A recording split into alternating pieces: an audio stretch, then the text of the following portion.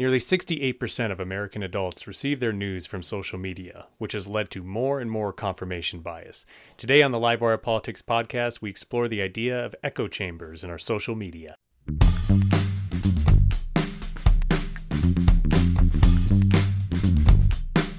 And welcome back to the Livewire Politics podcast. This is David Stanke, and first and foremost, thank you for joining us today. You know, we took about a year off, and coming back into the swing of things, I just can't tell you how excited and thrilled I am to be creating new content right now in the midst of all of the COVID madness. But I think that might have been the inspiration to get back into things. And, you know, this time around, we really wanted to do things right. So, you know, I switched over to a more sophisticated hosting platform. We're now on a half a dozen different podcast directories. And, you know, the whole goal is to, again, create an environment where the marketplace of ideas can thrive, and we can have civil discourse, always with a heavy level of respect for one another, all in the effort to better understand the world around us. So with that being said, let's jump into the episode of Echo Chambers, a social media crisis. So what is an echo chamber? Well, here's one definition. An environment in which a person encounters only beliefs or opinions that coincide with their own, so that the existing views are reinforced and alternative ideas are not considered. You know, one of the main reasons I think we avoid political conversations is because growing up we were taught to avoid confrontational topics. They usually lead to unwanted disagreements, but it's really in those disagreements that we have come to challenge our own beliefs and even deepen our understanding of the world around us. And I know politics can be depressing and discouraging, and, you know, it's often a breeding ground for apathy, but, you know, there's so much that we can get out of these conversations if we would just allow ourselves to be open to what the opposing view has to say and realize that it is okay to evolve and change our ideas over time. And I think it's fair to say right now in 2020 America, there is a drastic level of division, both politically and even philosophically. And I would argue that social media is a major contributing factor. It was mentioned earlier that 68% of adults get their news from social media as a primary outlet. And while social media we know is a fantastic delivery system for content and news, it also leaves us vulnerable to confirmation bias. And you could just spend a few minutes online and know that every decision you make virtually is dictated by algorithms. Whether you're on Facebook, if you're shopping on Amazon, you're browsing on Netflix or YouTube, these algorithms are embedded to create a personal online experience based on things that you view, comment, like, or purchase. Everything you do online is dictated by an algorithm. And that can help us if we want to reinforce certain behaviors, but unfortunately, it doesn't leave us open to the opinions of others. And when I first came across the idea or concept of an echo chamber, I was actually watching a TED Talk years ago. And the talk was by a man named Adam Greenwood, who owned a technology firm. And he just did a fantastic job on really describing the psychological underpinnings on what creates an echo chamber. So, ladies and gentlemen, without further ado, Adam Greenwood. But it's not just the algorithms that are doing it. We ourselves are perpetuating it. Every time that we post to social media, a lot of us don't post for ourselves. We post for them. We post content that we want to see liked or shared or commented on. And we do that because we want validation. And that's not a new thing. Human beings have often wanted validation. It's number 3 on Maslow's hierarchy of needs, right? After physiological and safety comes love and belonging. And every time that we get that virtual pat on the back, we get a little release of the chemical dopamine, which feels good. So if it feels good, then maybe we should do it more, right? Or maybe not, because if we just continue to create content and upload content that is not for us but for them, all we're doing is perpetuating other people's echo chambers. But I'm just as guilty of this as anybody else. And when I was going through this process of writing this talk, I was starting to think, well, how do I want you, the audience, to feel about me as I deliver this? And I wanted you to think that I was articulate and intelligent, but I had to take a step back from that because TED is about ideas worth spreading.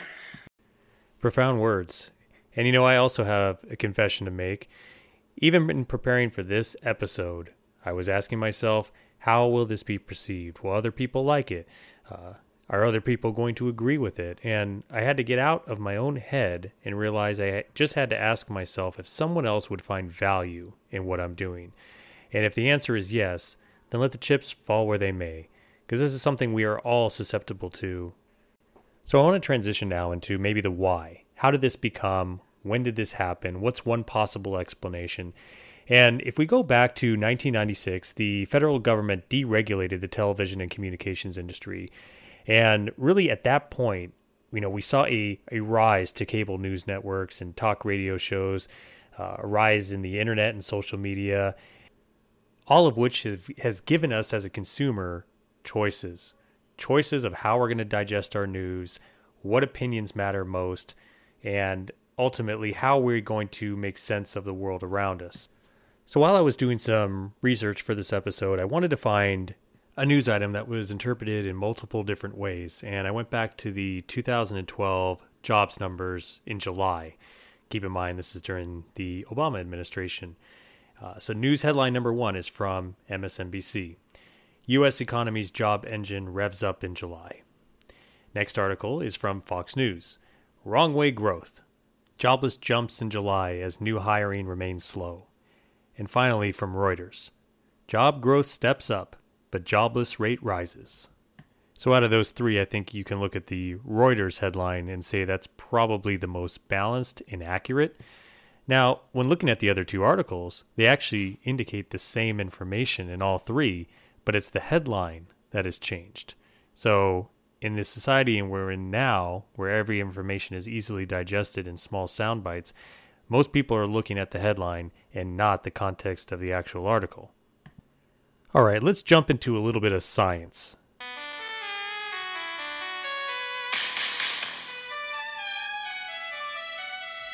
So researchers have actually put together a few different studies, and one in particular, they took a test group of a bunch of folks that would be considered mostly Republican and mostly Democrat. So basically on a scale of 1 to 5, these would be 4s. And they found that the Republicans showed more activity linked to fear, risk, and reward. And they found that the Democrats showed more activity in areas that processed emotions. They typically paid less attention to negative stimuli or threatening behavior and are more likely to understand what others might be thinking. Here's some thoughts from Jordan Peterson. Political belief is determined in large part by temperament and personality, and that's very strongly biologically influenced. And so conservatives tend to be lower in openness, which is a trait associated with creativity, and higher in conscientiousness, which is a trait associated with industriousness and orderliness. They tend to make good managers and administrators and lawyers. They tend to make good conservative business types. That's their forte, that's their niche, and that's a valid place to be and a valid thing to be. And, conservatives aren't so good at being entrepreneurial, and they're not so good at being artistic and creative. That's not their niche. That's more the niche of the liberal end of the spectrum. And as far as I'm concerned, for the political system to function properly, you need proper representation for all the temperamental types, and they need to be engaged in dialogue. So I absolutely love that clip, because it's the reason I even put this podcast together in the first place. There is a need in this country for environments where all ends of the spectrum are able to dialogue. In fact, they are required to dialogue, because the system will break down unless there is proper discourse. If we all retreat to our various camps and we're only listening to information that reaffirms our beliefs, if we're only subjecting ourselves to concepts and ideas that we already believe in, we're only going to be left with a narrow or incomplete view of the world. The term echo chamber means when you speak, it reverberates back to you. So you're not actually engaging with anyone of an opposing viewpoint, but only, again, revalidating your own opinions. So what on earth are we to do about it? Well, knowing what we know about algorithms and how our social media platforms work to deliver us information based on the things that we like, comment, or share, or engage with. What we can do is confuse our newsfeed. And I do this all the time. I do it intentionally. I want the algorithms to break down and wonder, who is this person and why on earth Are they following or liking comments from Fox News and MSNBC, from people like Rachel Maddow and Ben Shapiro, Thomas Sowell and Paul Krugman, Rand Paul and Bernie Sanders, and even Donald Trump and Barack Obama? If you are in one of these respected camps, I challenge you to go to your Instagram, go to your Twitter feed, go to your Facebook, and start following those of an opinion that you may not believe in. And even just doing that singular action will set off something in your mind that says, I'm going to make myself available to an opposing point of view. And, for me personally, do I have political leanings? Absolutely. Absolutely. But do I challenge them on a continuous basis to make sure that the things that I believe in continue to hold weight and they continue to make sense? When I was in college, I switched my major twice, and I switched it from business to political science, not only because I couldn't get out of intermediate in college algebra, but I really enjoyed the exchange of ideas and the understanding of history and political philosophy. And I had one professor who, as part of his coursework, would have various different debates, and we would pick a controversial topic. There would be a for or against group, and we would write and defend it, and we would debate it. And we were not allowed to choose what side of the debate we were on. We were simply assigned it. And I can tell you that our grade was based on our ability to articulate the side that we were defending. And once the debate was over, our professor walked around the room and asked each one of us to state our opinion before the assignment and after. And I can't tell you how many people had changed their mind simply because they never took an honest look at the opposing point of view. And this even happened with myself. I was given the topic of whether or not we should privatize Social Security. And going into the assignment, I would have been in favor of privatizing Social Security. But going through the research and having to put together a solid argument opposing the privatization of Social Security, I became convinced. And to this day, if you asked me what we need to do to keep that program soluble, I would say make it means tested and remove the cap. And I haven't referenced that information in 8 years. But the only reason I remember is because my grade depended on it, so I had to get together a good argument.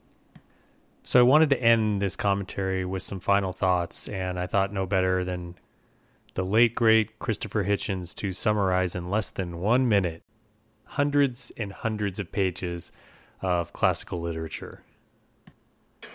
A short refresher course in the classic texts on this matter, which are John Milton's Areopagitica being the great hill of Athens for discussion and free expression, Thomas Paine's Introduction to the Age of Reason, and I would say John Stuart Mill's essay on liberty, in which it is variously said, I'll be very daring and summarize all three of these great gentlemen of the great tradition of especially English liberty, in one go. What they say is, it's not just the right of the person who speaks to be heard.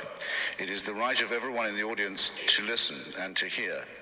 And every time you silence somebody, you make yourself a prisoner of your own action because you deny yourself the right to hear something. In other words, your own right to hear and be exposed is as much involved in all these cases as is the right of the other to voice his or her view.